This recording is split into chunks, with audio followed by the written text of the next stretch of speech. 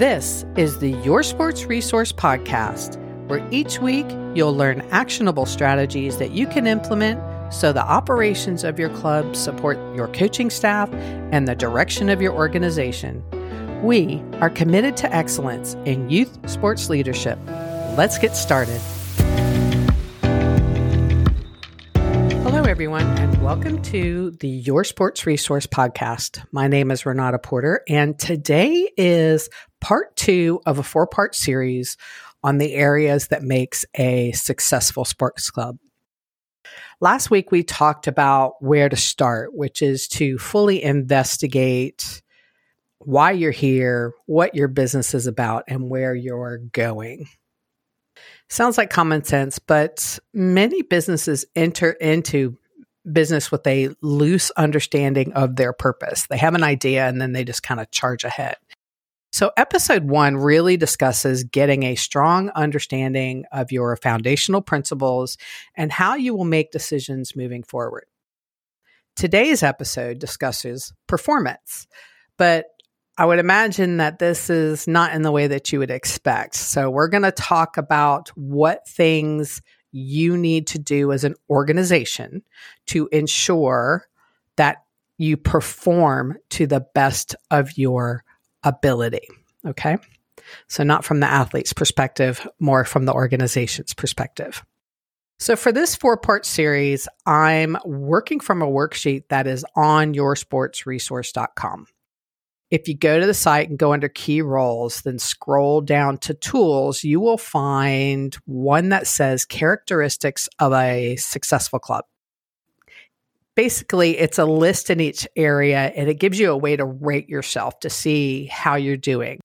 Are you doing well? What needs work? And what are you missing? What do you need to do? So no club, and quite honestly, no business really, is doing all of these things to a high degree.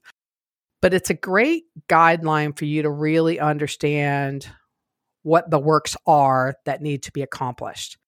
So under performance, there's 7 areas to look at to better understand if you're putting your organization in a position to do the right things, to be effective, efficient, and operating at a high degree of success.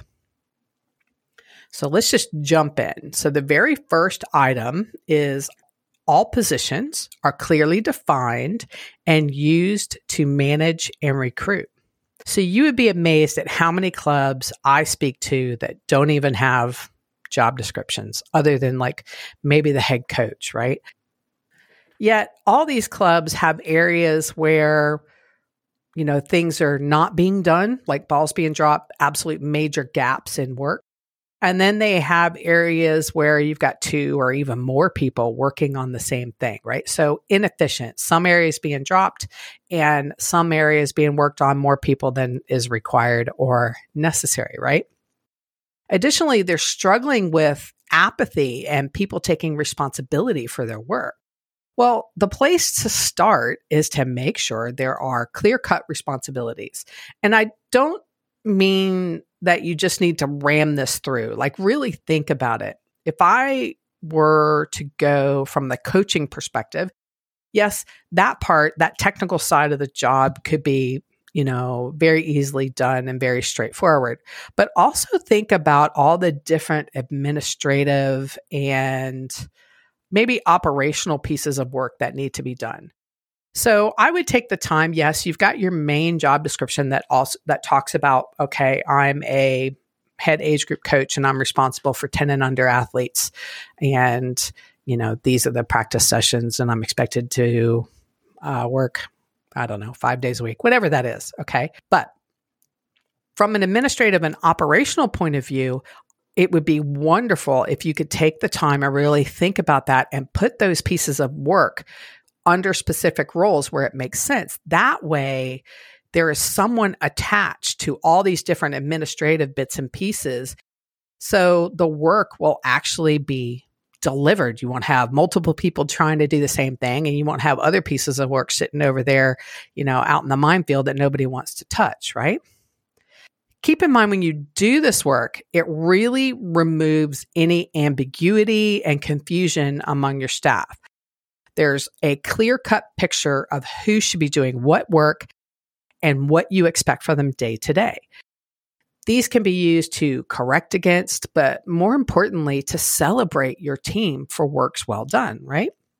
So the first item is to ensure that all roles are clearly defined.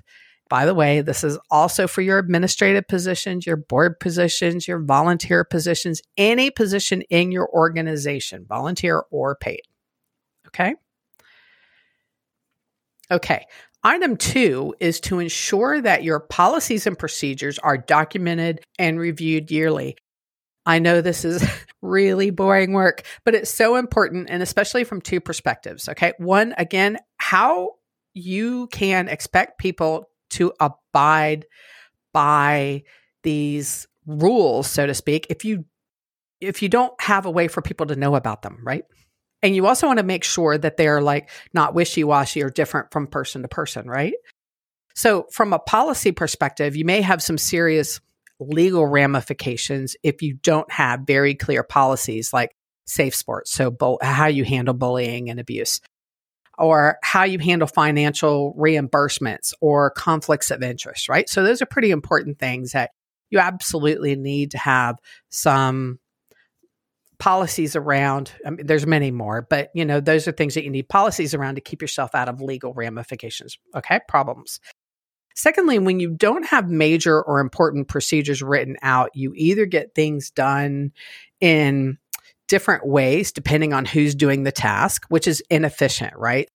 For one person, it might be done one way, and for another person, it might be done differently. And that's really, not only is it inefficient, but it sends a different message, especially if you're working with stakeholders. Or what about your members? Like, it's done differently for one parent than another parent. So that's not a great look. And you also put yourself in a situation to where if someone needs to leave, gets ill, or, just says, I've had enough, someone can step in and still do whatever, payroll or fulfill whatever obligations and tasks that are important.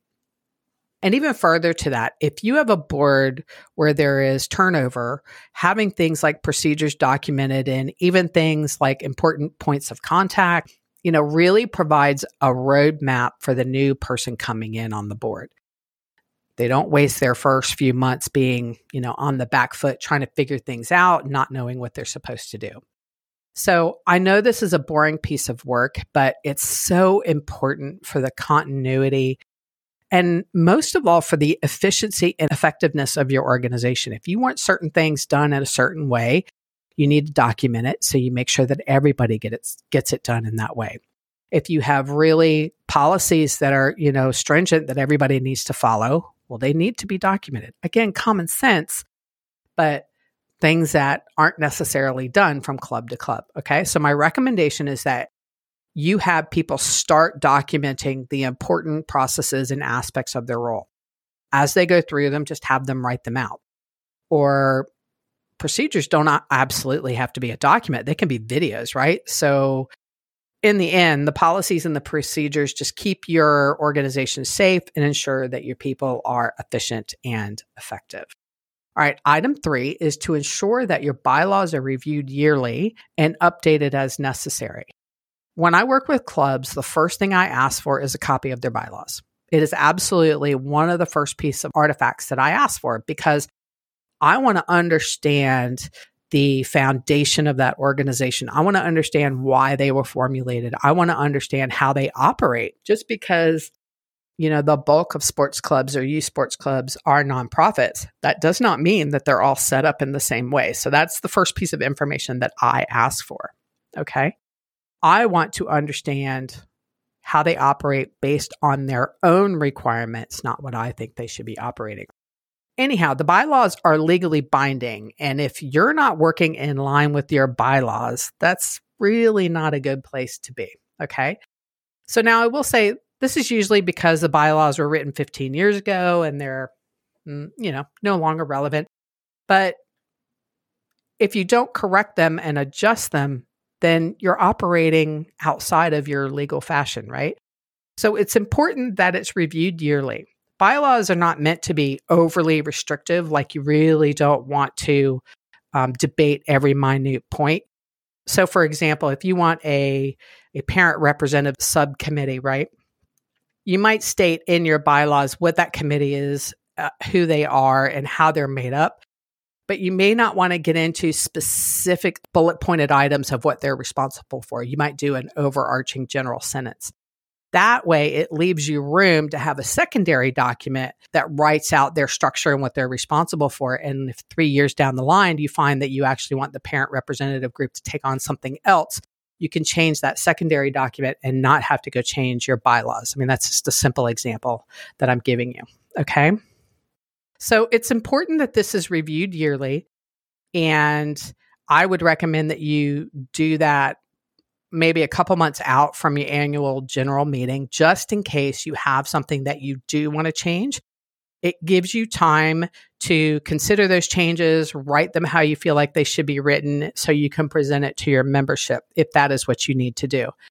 Now, I can't say this enough. You must be compliant to all laws, right? Both what is expected of you by the government and maybe even your sports authority, like USA Soccer, USA Swimming, but also by your own bylaws. So you absolutely want to make sure that you review them. Okay, item 4 out of the 7 is to ensure that you have a strong financial management and reporting structure. So this one really gives me a tremendous amount of worry. It's always in the back of my mind when I'm working with clubs.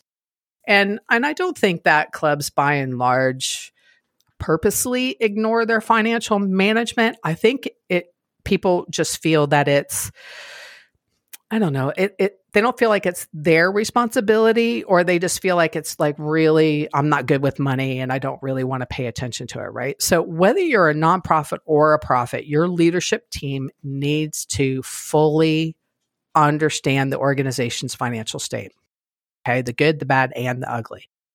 Too often, I find that leadership will just leave it up to the treasurer, or the combination of the treasurer and the president, or even the treasurer and the accountant. Okay. And here's the thing.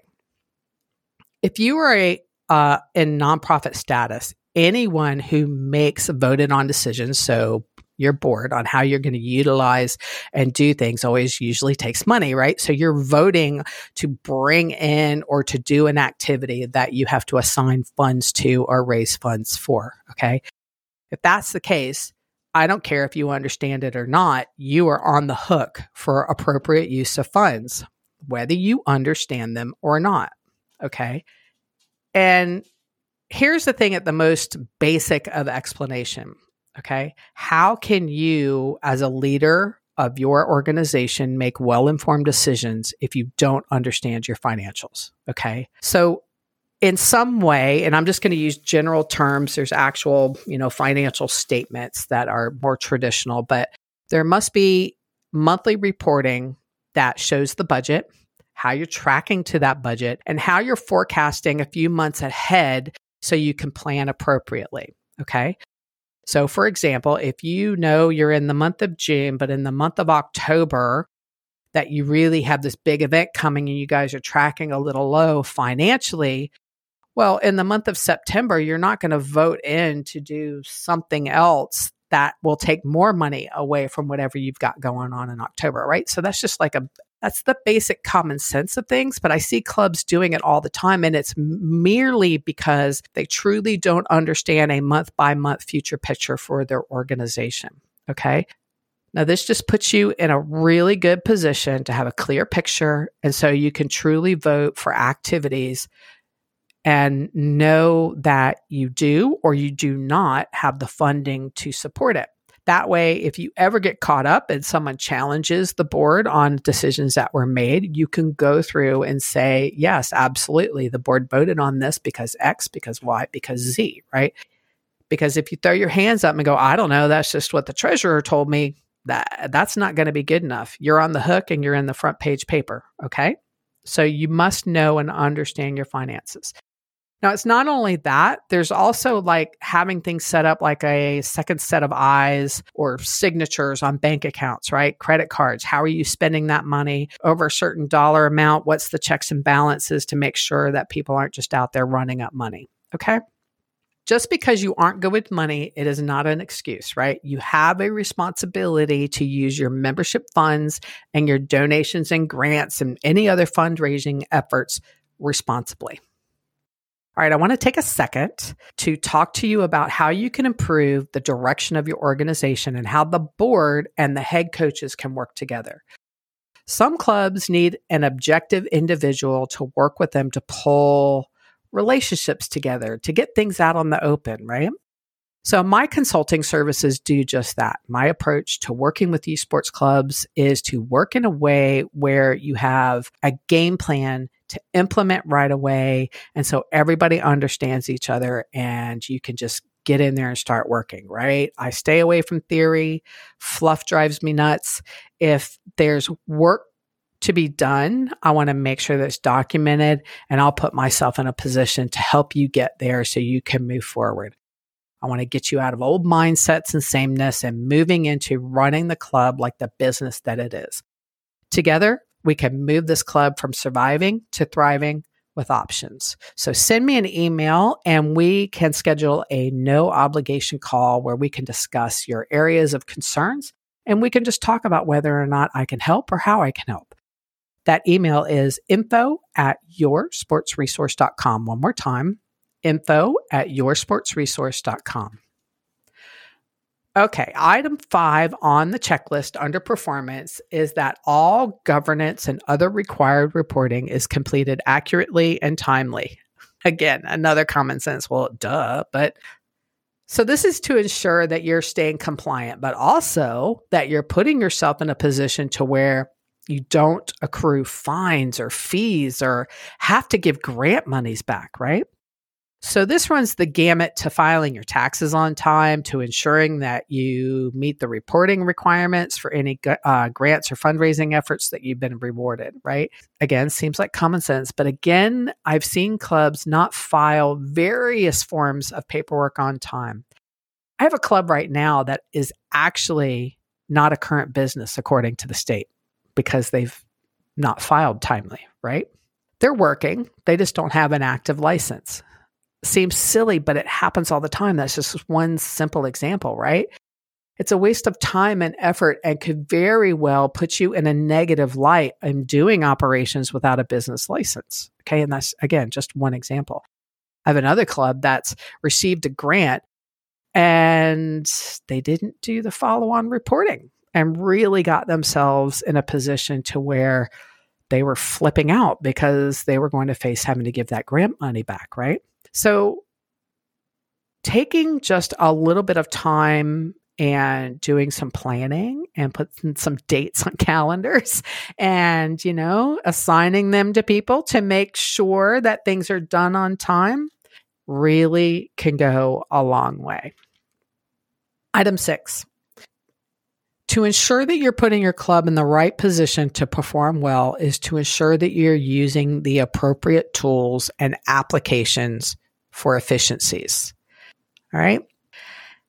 So I have to say that more often than not, most clubs are doing this, right? Everybody's got that shiny object syndrome. Everybody likes the latest app. Everybody likes to do the latest thing or the newest thing, right? Okay. So if you are in a position to where you've got some really manual processes, right? Like let's just say you've got a good portion of your coaches are part-time staff and you're still having sheets of paper turned in and someone has to manually read documents and let somebody else know that they approved this time. Well, it's a lot of wasted time and it's inefficient, right? There's so many apps out there that you could use for timesheeting. So just make sure that you're using applications and tools that help you streamline and simplify some of your processes. In addition to that, make sure you have really strong filing system and a folder structure to where documents can be put and those are any types of documents, right? So just make sure you have an easy to use and efficient storage structure as far as your documents, instructions, and all those types of things. Okay, so the last item on the list is to ensure that there's the collection, maintenance, and handover of key information to ensure continuity. We kind of touched on this earlier, but it's one thing to update your policies and procedures. It's a whole other thing for, let's say, the president to have a well-curated list of contacts and relationships, right? But if they aren't nurtured through storage and handover to the new people coming through, well, what really, quite honestly, what good are they? What purpose do they serve, right? So those relationships, and this is how I approach it. A lot of times people will say, but that's their list. Well, is it really? They curated that list. They're a volunteer. They curated that list on behalf of the organization. That list is actually belonged to the organization. So why wouldn't you want to set the club up for success to make sure that whoever's coming in to take over, even if it's not even a rollover in roles, what if it's just the president got sick, right? So you want to know who the point of contacts are. So if you're in the middle of a major activity, somebody can pick up the pieces and keep going and not have the ball drop. Okay. All right. So those are the 7 items to ensure that you put your organization in the best place to perform on all levels. Don't feel like you have to attack each and every single area. Start with one and then move methodically through to the next. If you plan and are methodical about tackling these areas, then the chances of you getting these things done is great. Okay. Again, you can find this list on the website. It's a tool called Characteristics of a Successful Club. Thank you for listening. And please subscribe, rate, and review this podcast. I truly appreciate your support and really hope that the works that we do at Your Sports Resource helps your club and others reach success in any shape that you classify success. Thank you for spending time with me.